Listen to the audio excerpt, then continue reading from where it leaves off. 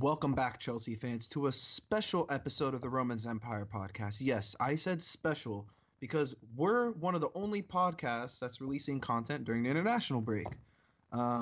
We put in those extra so hours for you guys. yeah, it's No days off.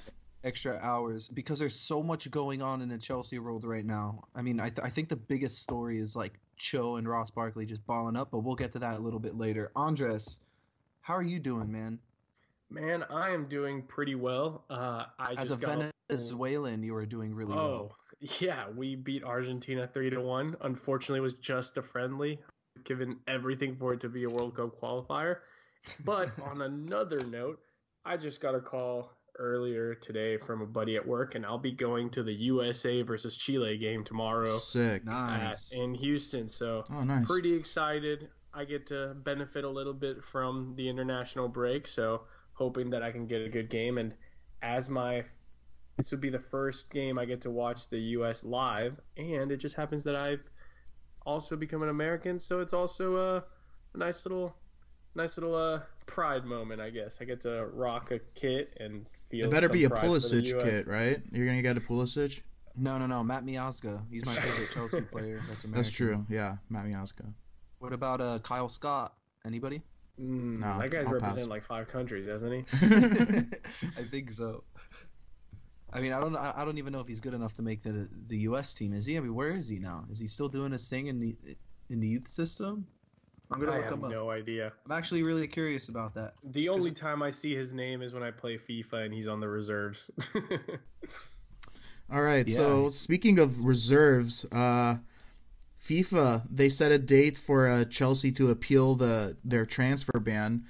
So they're going to be reserving it for a different time. You like that transition? Wow, they're Nice. A actually little forced, but crazy. So on April 11th, Chelsea will have the opportunity to plead their case in the hopes to get the ban overturned. So this essentially it does not mean that the ban is postponed. So Chelsea are still expected to approach the Court of Arbitration for Sports in order to postpone the ban. So Chelsea can sign players this summer, meaning if the ban, if it is upheld, will actually begin in January. Andreas, I know you're pretty well versed in what's going on with the situation. How are you feeling about our chances of having the ban postponed, and if there's anything else you wanted to add onto that?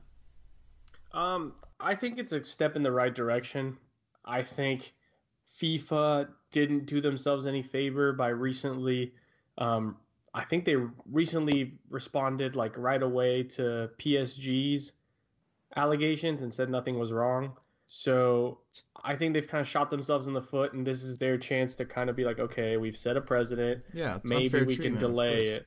So there's a chance for them to fix what they did wrong. It's FIFA though; they're corrupt as hell. FIFA and UEFA and the FA, everyone hates Chelsea, so I'm not getting all of my hopes up. But like I said, I think it's a step in the right direction. It's in April, so it still gives them time to mull over it before the window. So yeah, I mean, before this, I would have said, don't even bother. It's not happening, but this does give me a bit of hope. You know, everything I've been reading has been positive about this, right? So most of the stuff I've been seeing and educating myself on has said more likely than not Chelsea will get the ban postponed if things play out accordingly, right? But there's still that what if factor, right? And what if the ban doesn't get postponed? I think that's the more important question because that means we have to completely change our planning. Basically a complete 180. If the ban is postponed, then we could ship out a lot of our older players, the players with contracts running down, like Eden Hazard, maybe picking one of Willian or Pedro, bringing in another winger, maybe a couple midfielders, making decisions on guys like Kovacic or Higuain, making decisions on guys like Giroud if we want him back next season or not, David Luiz. But if the ban, excuse me, doesn't get postponed, then we still have to make a decision on those players, but it comes at a cost. So let's say we don't re-sign David Luiz. Well, then we need to bring in someone from the loan army or the youth system to come in and deputize at center back. If guys like Willian, who also has a contract that's running down as well, what decision do we make on him? Do we prioritize Cho and Pulisic, who's incoming this summer, whose transfer is not going to be affected whatsoever because that transfer happened in January. So we're in the clear for that one. But what happens with guys like Willian? Guys like Kovacic are stuck in a sticky situation. I think now that Zidane is the manager of Real Madrid again, Kovacic is definitely not going to be wearing a Los Blancos jersey next season. I think that's pretty much set in stone. Cristiano's at Juve, so what does that mean for Gonzalo Higuain? We were really the only club that went in for Higuain, so I think that's an interesting situation to keep an eye on. But, I mean, overall, they had to do this. FIFA had to turn around and say, hey, look, we're going to give you guys a hearing. We'll hear you out, and then we'll go from there. Because I remember in the group chat it was blowing up the day that they made the decision about PSG. I mean, how long did it take? Maybe like 2 or 3 days, right? Something like that, if I'm not mistaken. But I mean, that's just such bullshit. So, like Sam said, FIFA did shoot themselves in the foot, and I feel like this is them trying to like stay legally appropriate in terms of the way that they're treating the situation. But I mean, who knows what's going to happen? It's 2 weeks out from now, and right now that's like the bit. You know when you watch like those childhood movies where it shows like a calendar and like they put a big circle around the big day? Well, that's the big day for us. It's like finding out what happens on that day, because it's obviously not going to get overturned, but Chelsea's action after that, after they plead their case, is going to be a defining moment, because we are going to go to the court of arbitration, and how fast they're going to respond, I'm not too sure, but depending on Chelsea's reaction after they plead their case will pretty much give an indication of where the club's heading going into the summer transfer window. And this wasn't in the script, but something that was kind of important to talk about. Andreas Christensen gave a quote to this Danish newspaper, Extra Bladet, something like that. He mentioned pretty much that Chelsea cannot appeal the case, and therefore they want to keep all their players. So, I mean, judging from this quote, it seems like, I mean, this is nothing official, but it appears that Chelsea's transfer policy this summer will be to not allow anyone to go. I mean, obviously, this has huge implications for Eden Hazard. We've thought this, throughout the whole entire season, but more recently in the past several months, that it's a guarantee that he's gone. He's going to be in Real Madrid this summer. But I mean, that statement from Christensen kind of changes my perspective a little bit, because I mean, Chelsea does know that they can't bring anyone in for, I think, what was the ban for two windows. Yeah, 2 windows. So I mean, it does kind of make sense that they would want to keep all their players because they can't bring anyone else in. But I don't know. I think with Hazard, it's a little bit different story than with Christensen, because we are thin at center back, but I mean, we have Cho coming up, and he hasn't played much left wing for us, but today in the England match, he started off on the right wing and then switched over with Raheem Sterling later. And once he switched over to the left side, I mean, that's when his full potential was untapped, and you really saw his peak, or his possible peak. So I mean, having him coming in and replacing him wouldn't be necessarily such a bad thing. And then also obviously Pulisic coming in. So I think with that position, who's also a natural right winger. So I mean, I guess that part kind of works out. Right. So I mean, and then also I mean, there's been talks about Willian probably getting a contract renewal. I think maybe we should just start getting into that, because that might have some implications if he stays. Maybe that is another sign that Eden Hazard is out. So the club hasn't offered him a new contract yet, but he has expressed his intentions, and he wants to re-sign. He's quoted saying that, "I have 1 year left, but of course I want to play for this club. I don't know if they want me, but of course I want to continue here. This club is very special to me. I won titles here. I have the affection from the fans and from the people that work in the club." I mean, everything he says in the statement is 100% facts. It's 100% true. But again, this pending transfer ban, it has a lot of implications on whether this deal actually is done or not. Zach, what are your thoughts on this possible deal? Do you think it gets done? Do you think it's a good idea? I mean, I hope it gets done. I like Willian. I'm one of the few that actually think that he brings value to the squad. Now, value to the squad, that's the key because I don't think that at 30 years old or whatever we've seen this season at least that Willian could be a starter on a legitimate title contending team again, especially if Eden Hazard decides to walk in the summer. So I do think that I do think it's a good idea to re-sign him. You know, you bring him in, he could come in and play off the left. More likely than not, I could actually see him being our starter for the start of next season if we do re-sign him, just because he does bring that experience and that sort of that composure in big matches. And because we refuse to play there. Cho, that's another performed. reason. Zach, I No. think you just made us lose half our listeners with that statement. Yeah. Listen. He's not saying what he wants to happen. He's just saying what he thinks will happen. That's different.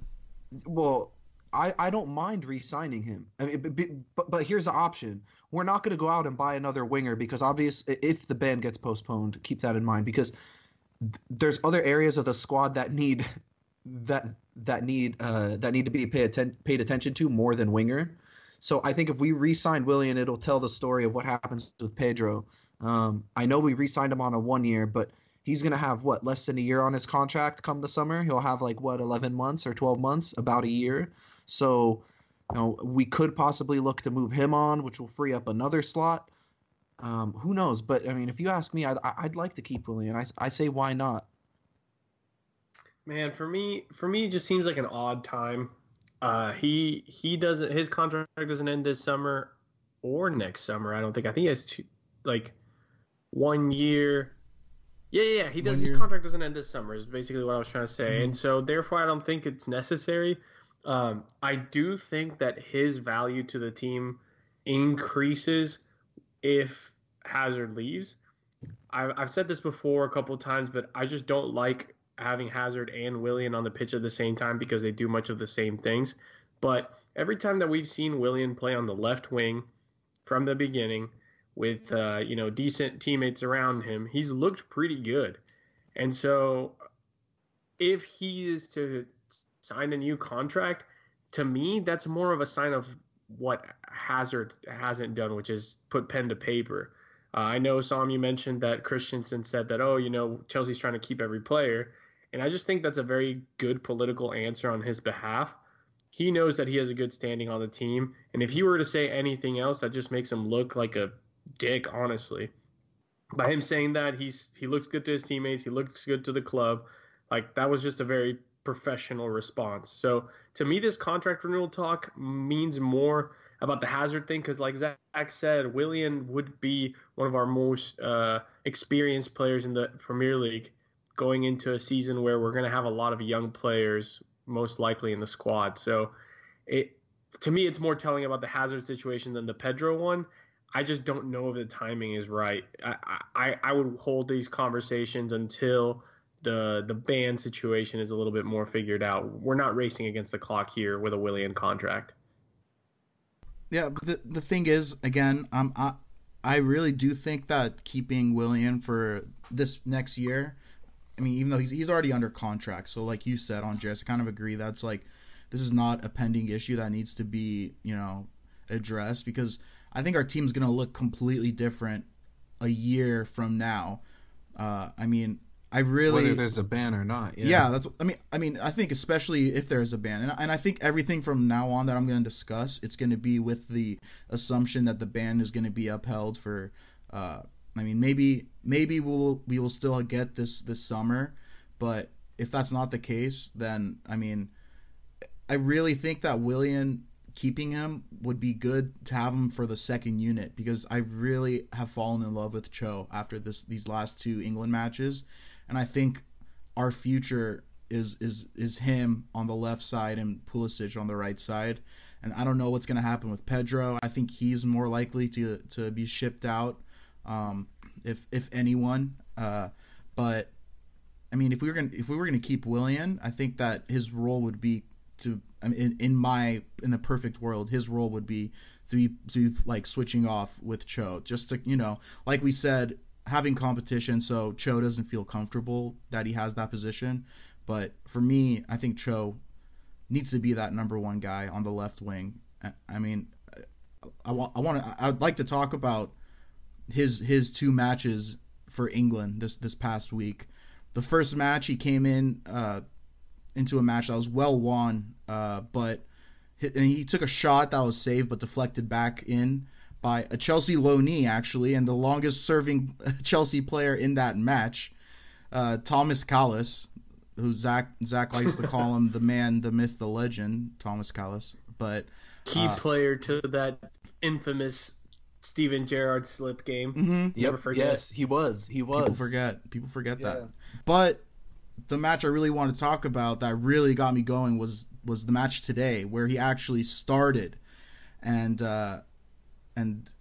it was honestly incredible. I mean, the funny thing is,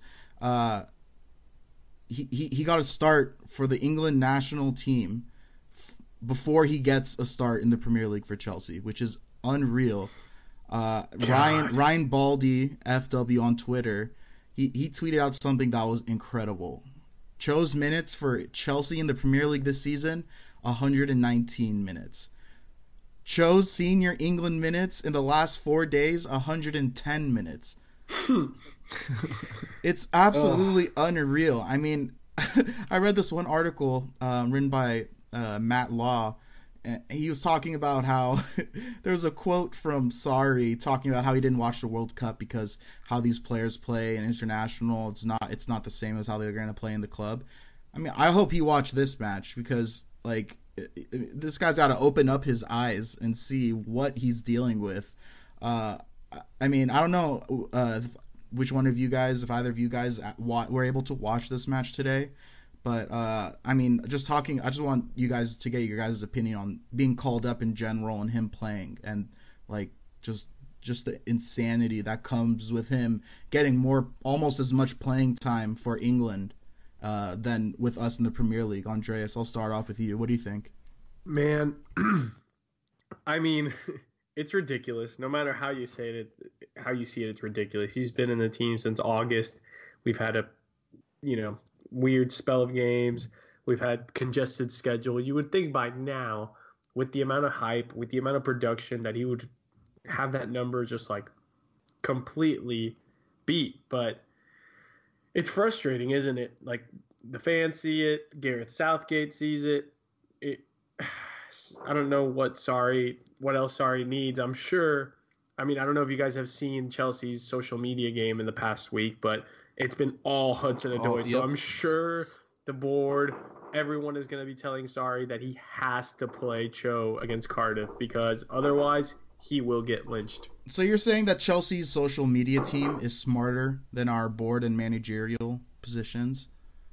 Is that what you're saying? Because I wouldn't disagree with that. I don't think the board is the problem with the whole Cho thing, because I think it's obvious that the board have wanted him to succeed at Chelsea I mean, why wouldn't they? It doesn't make sense. It makes zero logical sense for the board to think that. But, I mean, going back to the whole manager and Sarri thing, we talked about it before, how managers don't like to rely or utilize the youth system at Chelsea because the merry-go-round here is you coach for, between a year and a half to 3 years, and then you get the sack.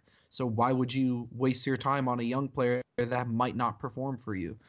Look, he got a call up for a reason, and I think it's two different things when you get called up to a national team and then when you actually perform once you're called upon.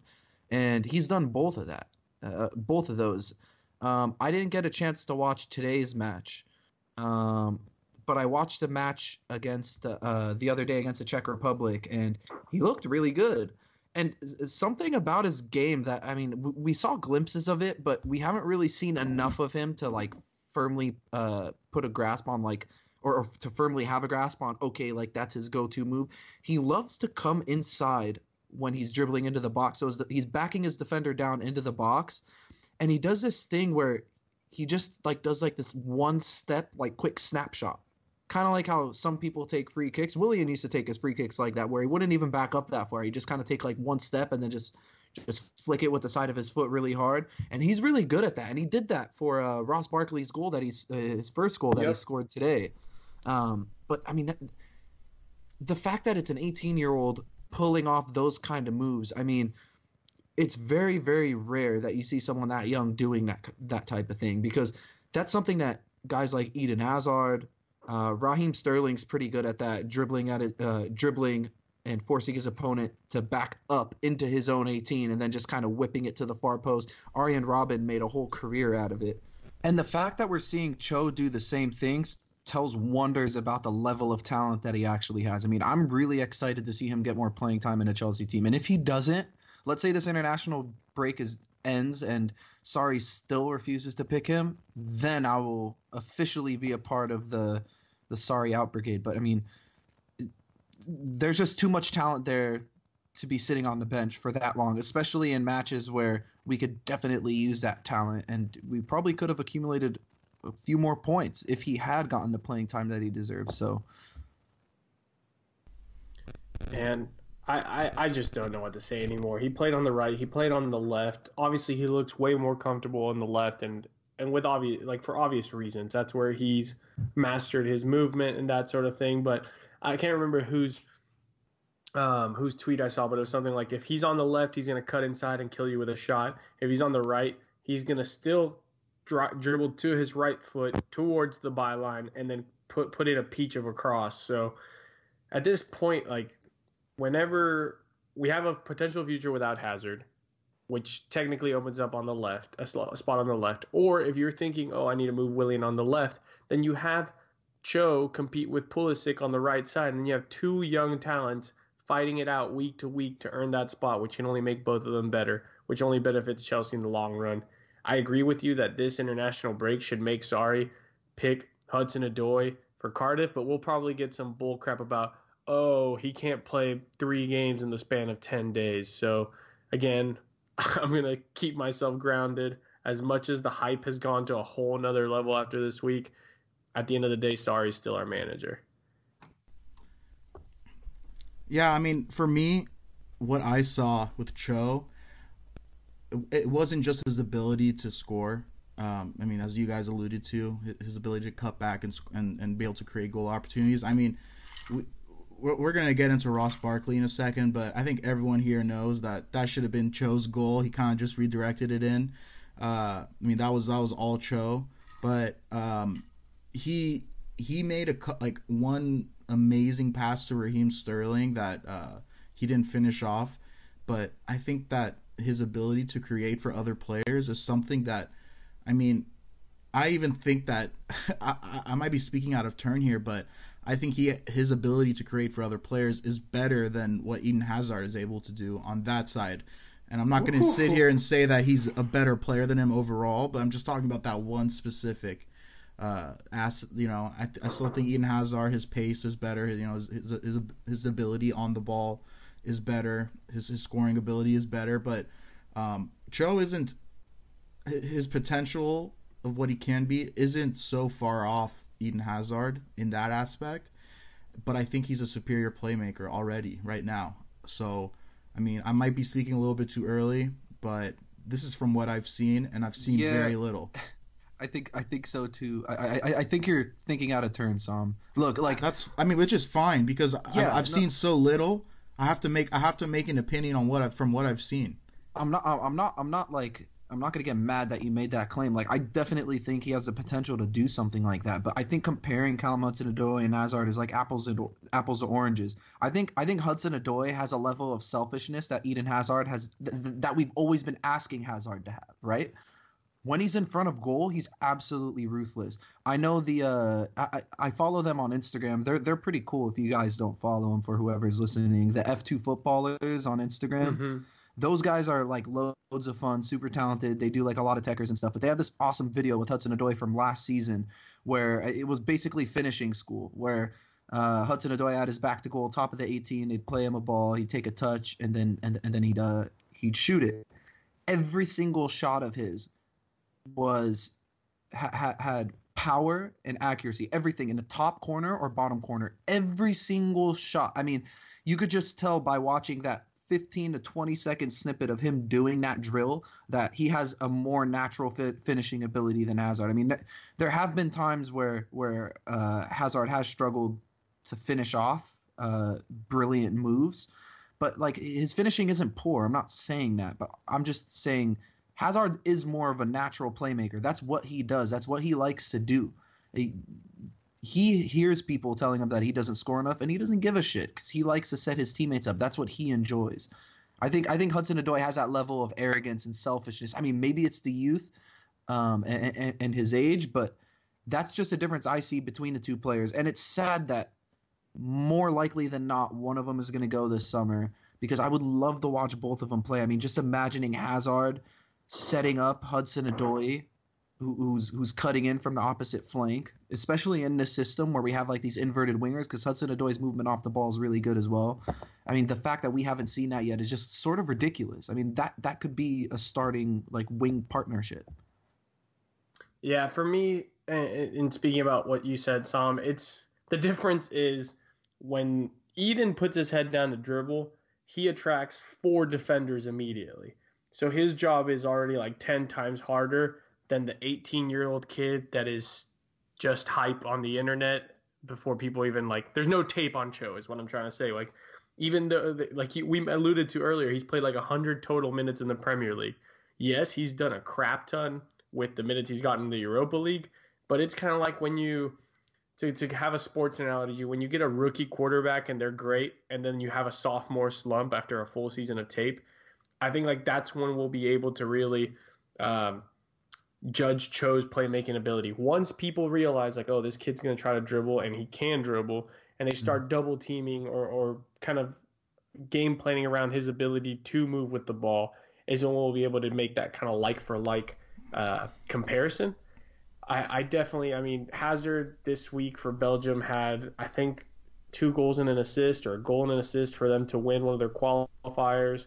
So, and the team that they played with was full of Belgium youngsters too. So I still think Hazard is at another level when it comes to playmaking.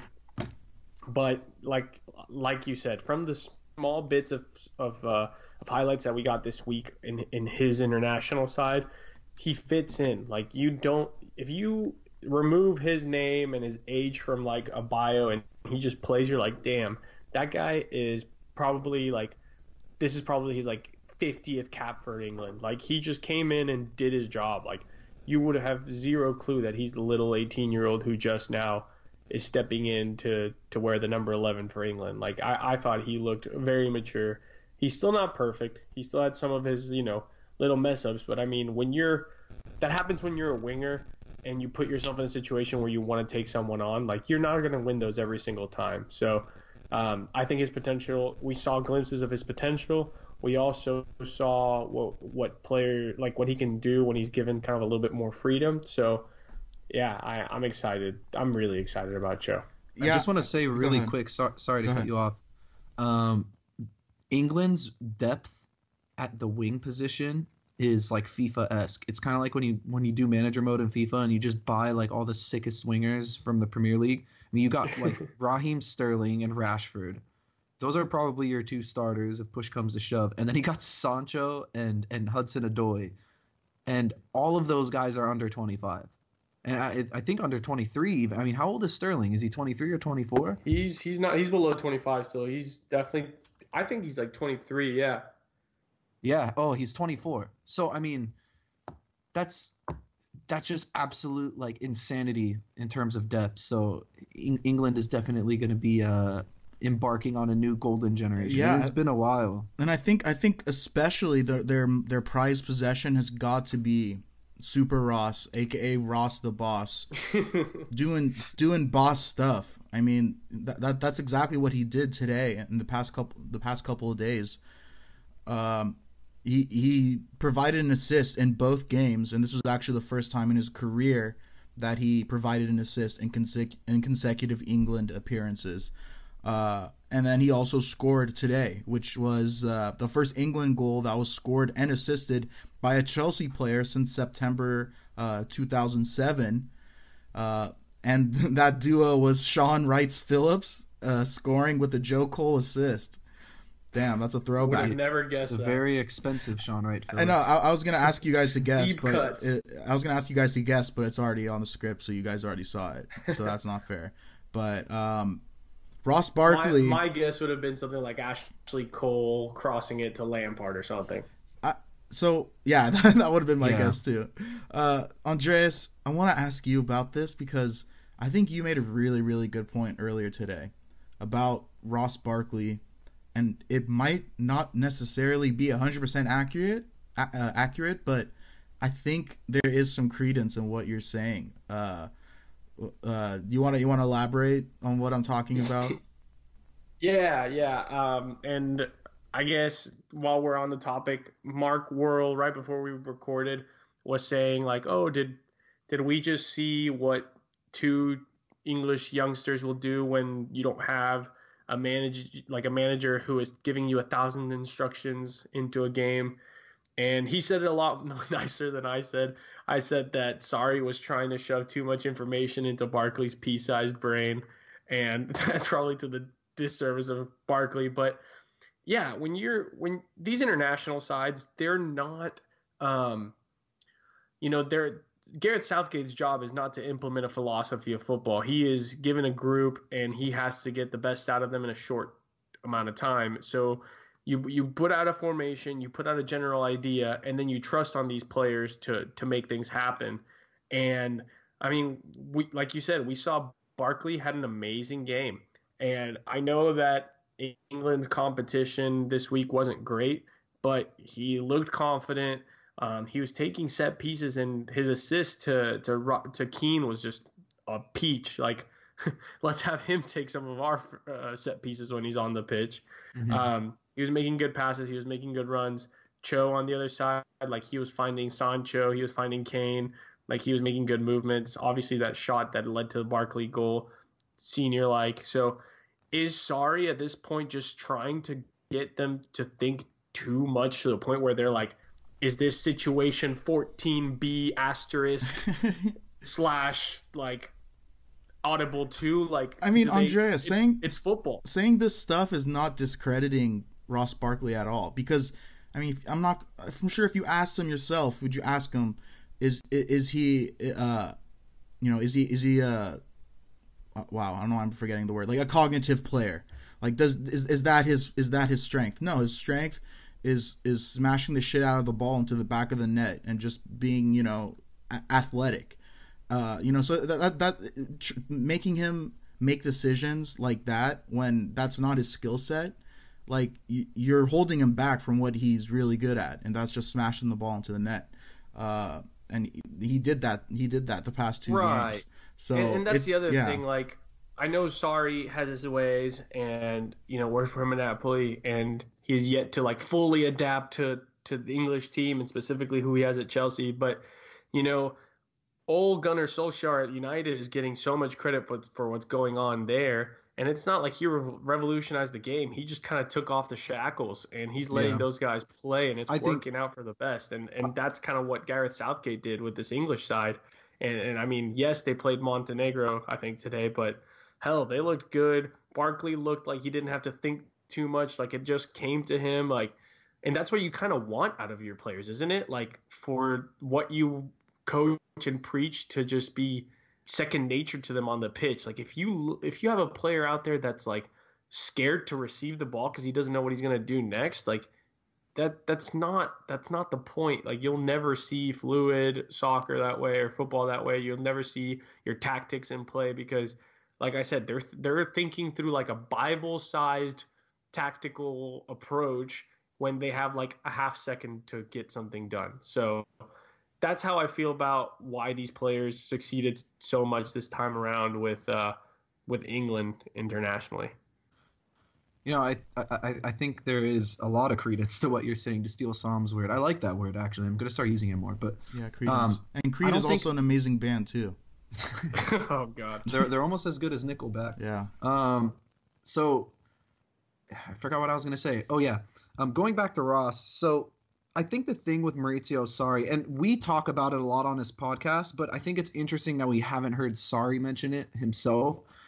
Whenever we talk about the lack of runs coming from the midfield, the lack of late runners into the box, like that Lampard-esque run, right, where you're just kind of trailing the whole play, and if the ball slips through to you, boom, you're right there in and around the penalty area, just smashing it into the back of the net, which is exactly what Barkley did for the second goal. Like, look what happened. I don't know if it was a botched cross or not. I can't remember, but Ross Barkley's just kind of hanging out at the top of the box. And if you keep your eye on him throughout the whole entire like build-up, he's just kind of standing there at the top of the box just waiting. Like, he knows if that ball gets spit out back to him, he's going to be basically a tap-in for him. That's basically as good as a tap-in for a professional. But I think what Maurizio Sarri does with Ross Barkley, and the reason why he doesn't perform in a Chelsea kid, is because, like I said earlier, we talk about those late runs, but we never hear Sarri mention it. And I feel like Sarri specifically instructs his midfield to not make those runs into the box, because that's what the inverted winger's job is, to make those runs. And Sarri never talks about, oh, well, you know, our number 10 isn't producing. We're not getting enough goals from the midfield. We're not getting enough assists from the midfield. He hasn't mentioned that once. The only thing he mentions is we're not moving the ball fast enough. That's it. So it's clear to me, at least, and maybe you guys feel the same, whether you do or not. I mean, this is how I see it. I just don't see Maurizio Sarri going up to his midfield players like Kovacic, Barkley, Loftus-Cheek, the guys that play in the advanced positions, and be like, hey, look, your job is to make those late runs into the box and just smash cutbacks into the back of the net. I don't think that's what the system's built for. And it's interesting because we see that happen all the time with teams that have similar playing styles to us, like Man City, like Pep's Barcelona. The possession-based teams, I mean, they thrive off cutbacks, and they have midfielders like David Silva, like Kevin De Bruyne. When Bernardo Silva plays in the middle of their midfield as well, he plays like that pseudo 8/10 role. I mean, they get goals in and around those areas. Ross Barkley's performances in the last two games are kind of like the epitome of what happens when you take the shackles off and you run into the box. You just get your body into the box, commit guys forward, and eventually the ball will find you. And like it did for Callum Hudson-Odoi's goal, that shot was probably on target. I don't know if it was going to go in the back of the net or not, but Ross Barkley made a run into the box, pulled defenders out of position, and got a tap in off of it. And then today, standing at the top of the box, just probing, botched cross, diagonal right back to him, and it just kind of worked out. He smashed it in the back of the net. I don't think Maurizio Sarri is telling these players to make those runs into the box, and that's my point. Mm-hmm. And I've been the one on this podcast that shit on Barkley more than anybody. I'll admit that. I still don't think he's right for Chelsea at this moment, at this very moment, because of the manager. If we bring someone in who's going to change the way we play, maybe take the shackles off, let these guys express themselves, because that's why we all fell in love with football, because it's a game of expression, right? And if he's able to express himself, then he could actually produce, and he might even be, you know, a future option for us, you know, 3, 4, 5 years down the line. Maybe it's him and Loftus-Cheek competing for that spot for, you know, 5, 6 years straight. Who knows? But I just don't see Sarri giving that direction to the players to make those runs into the box, just to kind of piggyback on what Andres was saying, because yeah, every single match where I'm working on a script and we're doing match reviews, I always look at the touches in the box as a stat, because I just find it interesting, and that's a very good barometer of how quickly or how well we move the ball in possession. And Ross Barkley, you'll be hard pressed to find a match where Ross Barkley made more than 4 runs inside the opposition box, or even 4 touches for that matter. So, you know what? I've officially made my decision. I'm done. I'm through with Sarri ball. Any system that holds back the greatness of Ross Barkley, a once in a generation lifetime, is the wrong system. I mean, it just won't work. If you're holding back a guy like Ross Barkley, there's no reason to play that kind of football, because it's the wrong type of football.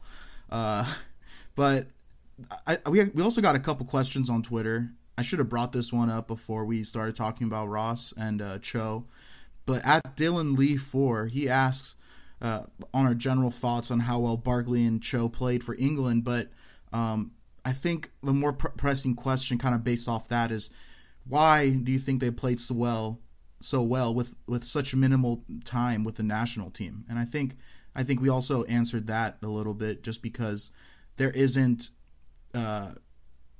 necessarily a philosophy that Southgate's trying to implement with this national team that Sarri's doing with Chelsea, and that might be holding them back a little bit. And if that's the case, I'm official. Sorry out. I'm sorry, guys. Sorry out. Yeah, and like I said, sometimes less is more. Yeah. Like just again, we're seeing it in United. Like they were overly managed to sit back and defend under Mourinho, and everyone saw that there's talent in that squad. And I think it's the same way with us. Like we don't have an awful squad. Like it's not so bad that we can't be fighting for top four. Yeah. It's not good enough to win the league, but it shouldn't be to the point where we're like putting all our eggs in the Europa League basket. Exactly. So to me, it's that, like, you know, sometimes you need to let these kids play. Like Pogba specifically had awful numbers under Mourinho, and then 5 games into old Gunnar Solskjaer, he had like matched, if not beaten, his numbers for the beginning of the season. And I think now he's in double digits goals and assists at center midfield, not as a number 10, at center midfield. So again, it's like you said, we're limiting. We need these midfielders to get into the box because our front three is not scoring.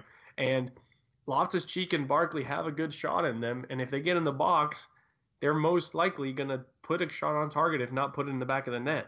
And Loftus-Cheek is the only midfielder that makes those runs into the box, and the thing is, we don't even know if Sarri's telling him to do that or not, because it's like that typical Loftus-Cheek run where he picks up the ball, beats 2 or 3 defenders, shrugs off a challenge, and finds himself in the box. Like that's just what he does. Is already going full throttle. Good luck stopping him. Yeah, there's no way he's hitting ball the back. Yeah, no way.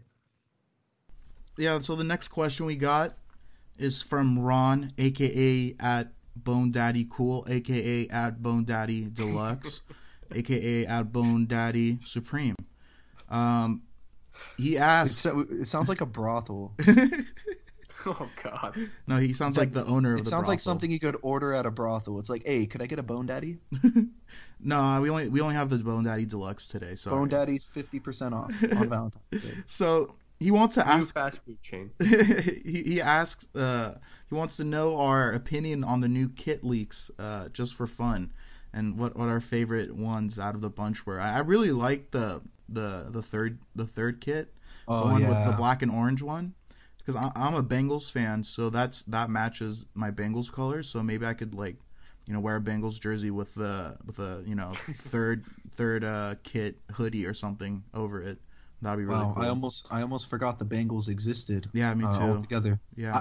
I think that's the nicest jersey too. I mean, in terms of color at least, like that's one of my favorite away kit combinations. It's like that dark black with that highlighter orange. I just think it's stunning. It looks so nice. Better than the yellows. I'll say that. Man. What? No.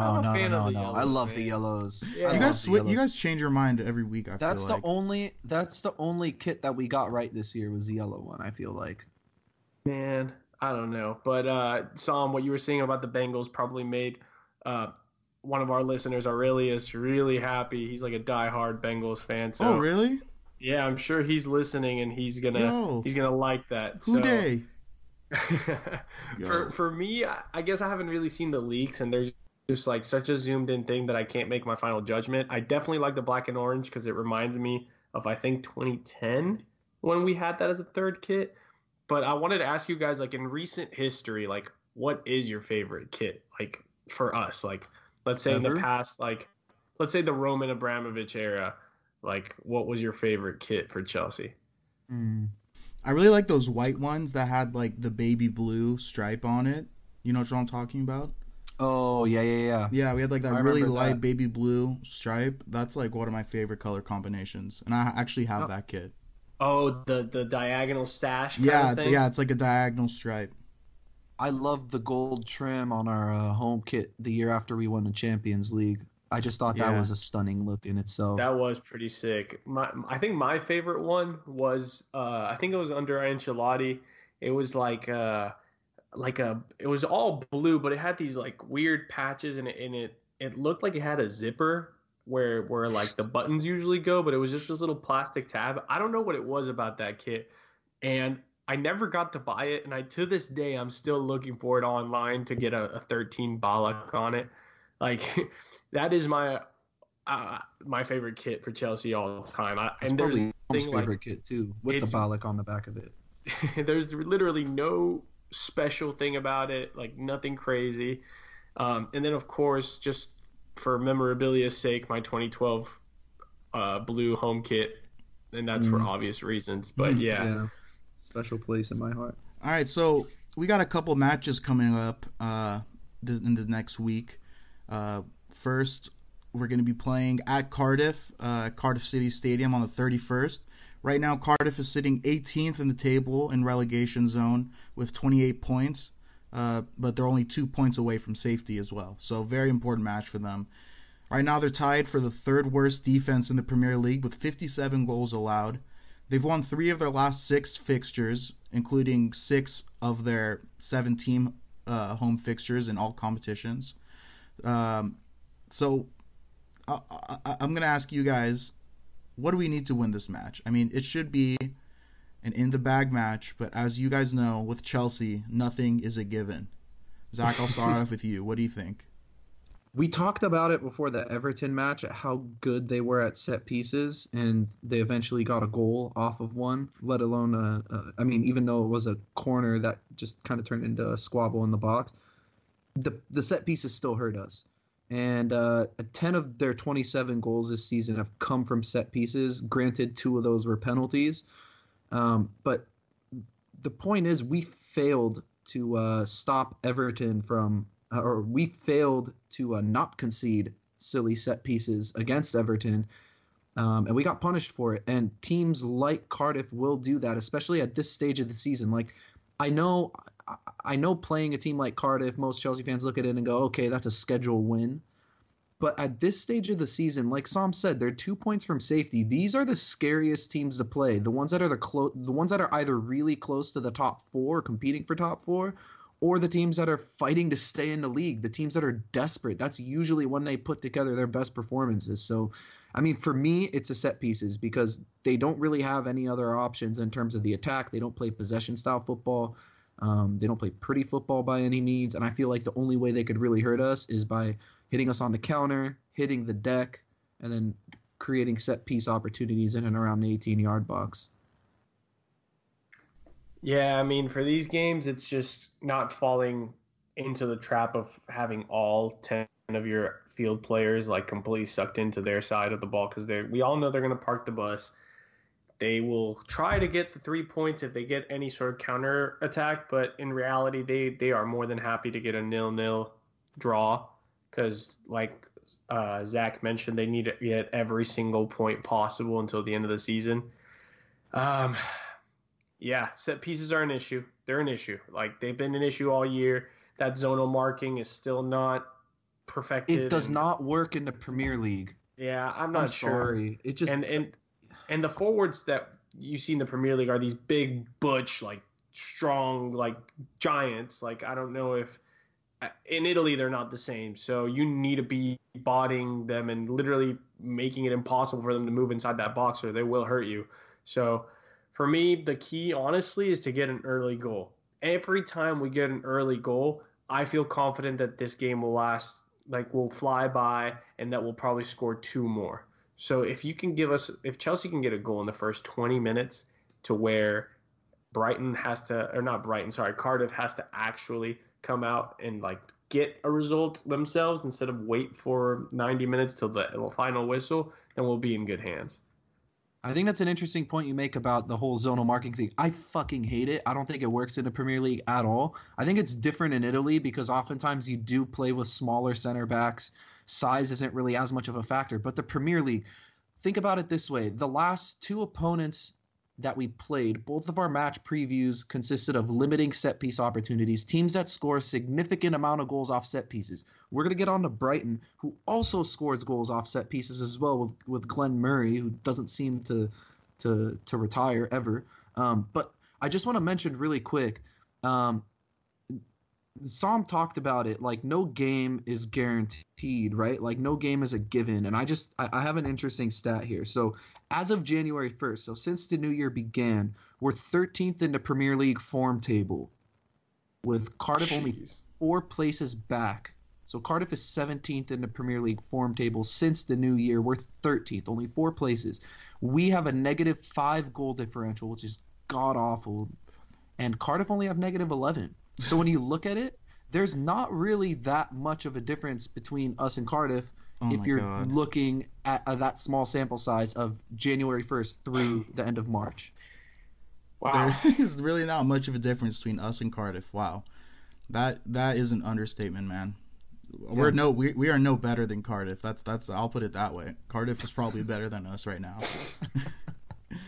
But what kind of lineup would you guys like to see in this match? Andreas, I'll start off with you. One requirement: let Cho play. Yeah, just let him play. After this week and like all the media, like. I hope that also Loftus-Cheek starts. He's been kind of rehabbing the past 2 weeks, trying to get everything sorted, and he's played so well for us that he earned it. And again, because we're playing a team that's going to park the bus, we need a little bit more firepower moving forward than what Kovacic brings to the table and even what Barkley brings to the table, because as we mentioned before, like something about playing for Sarri makes him overthink what he needs to do with the ball. So I would like to see the hyphenated names start. I'll take the consolation if maybe Christensen starts, since Rudiger did travel with the Germany team. But besides that, I really don't think we'll see any surprises. I really do think that the Chelsea hierarchy is going to force Sarri to start Cho. And I guess we just kind of have to wait and see. So wait, hold on, real quick. So Andreas, I liked what you said. Is Cho and RLC, are they the hyphens when they play together? Is that what we're going to call them? The hyphens? Double-barrel last names. Wow. The hyphenated names, baby. They're the hyphens. Sorry, Zach, go ahead. Yeah. No, I agree with Andres. I mean, I know disagreeing brings and controversy usually makes for good podcasting, but I mean, I can't argue with that. I'd like to see Christensen. I'd like to see Loftus-Cheek and Cho. The one other thing I am going to say is I also want to see Emerson. I don't want to see Marcus Alonso and hear some excuse about, this is why he played. Like, no. You got to play Emerson in a game like this.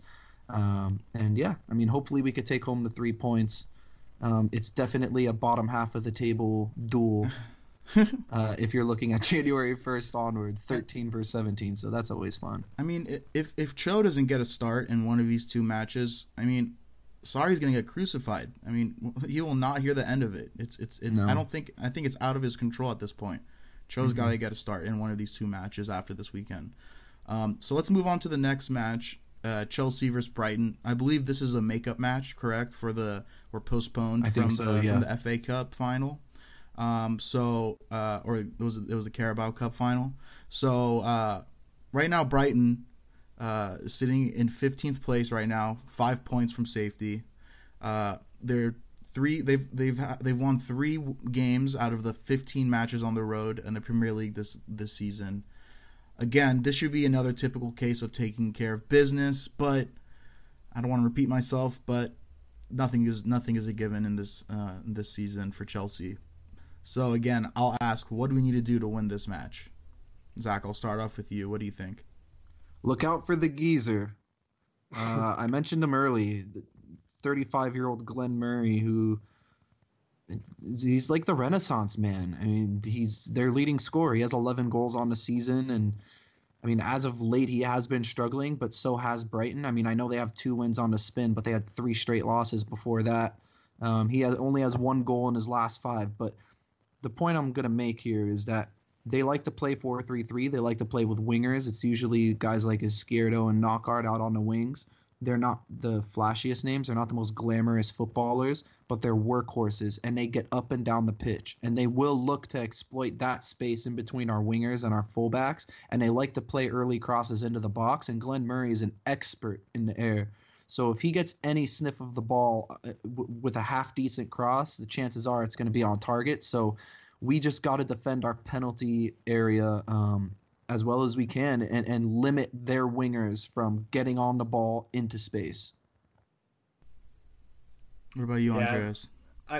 Same thing as the previous game. They're obviously going to be putting crosses into Glenn Murray if they can possess it that deep into our half. Any chance they get a corner. Again, he is like the prototypical forward I just described earlier, where he's like a big, meaty, butch, freaking physical figure. with And a bald spot. yeah, right. And he just didn't he score on us last time? Like, am I wrong to think that he almost I did, or think he he was like scored. He scored extremely against us dangerous? when he was at Bournemouth. Remember, he scored the winner. Oh man, I don't know. When But the was point it? is, like, Yeah. he is just a pain in the ass for teams that are bad in the air like us.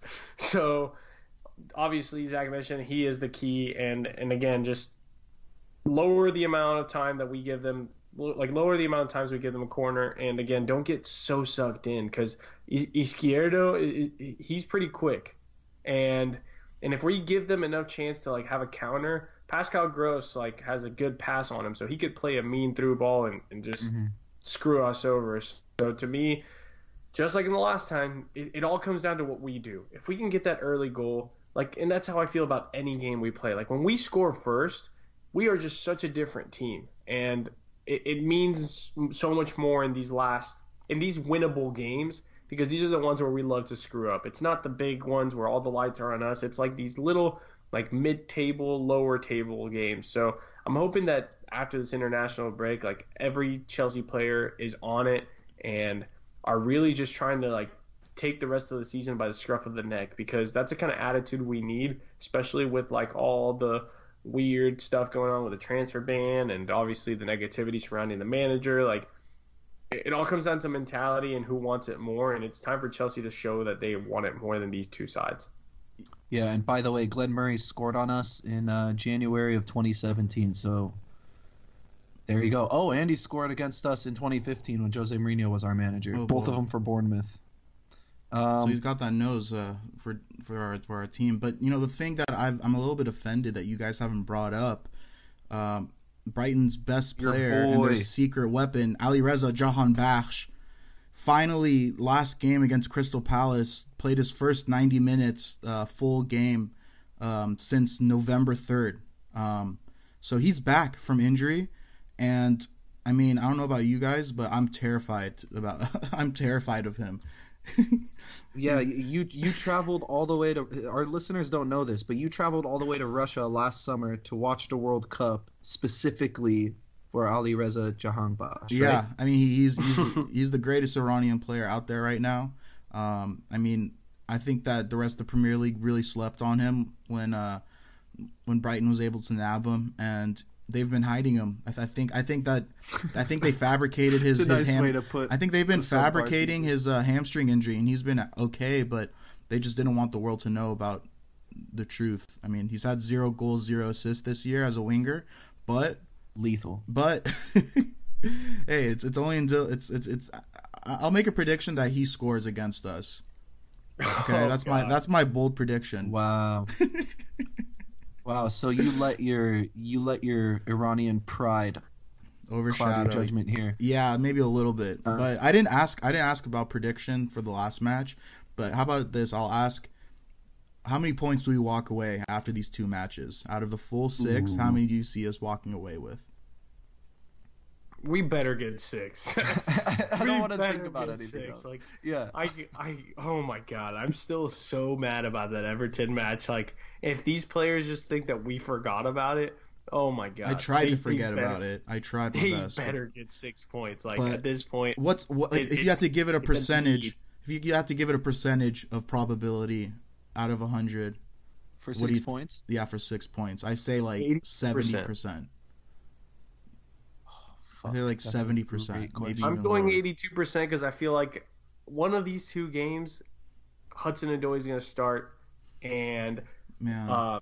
Brighton is at the Bridge, and he kills it at the Bridge. So, yeah, I Let's hope. say 82% just because of like what Sarri may be forced to do.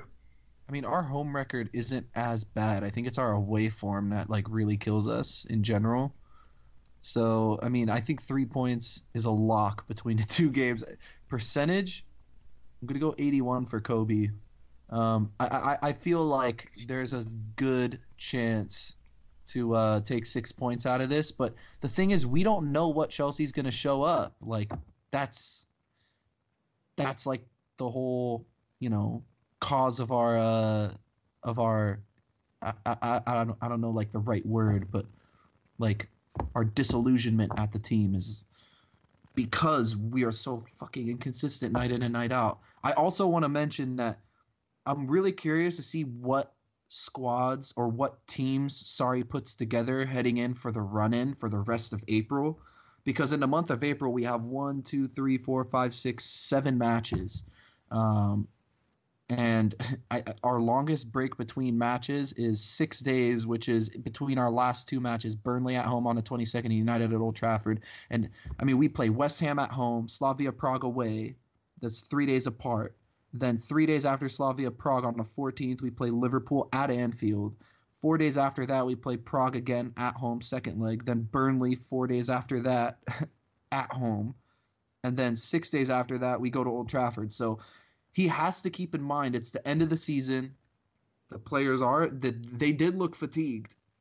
So I'm just curious to see how they did look fatigued going into the international break, excuse me. So I'm just curious to see how he handles that and what sides he puts out, and if we are going to see the likes of Ethan Ampadu and some of those other peripheral players that we don't really see much of in generals.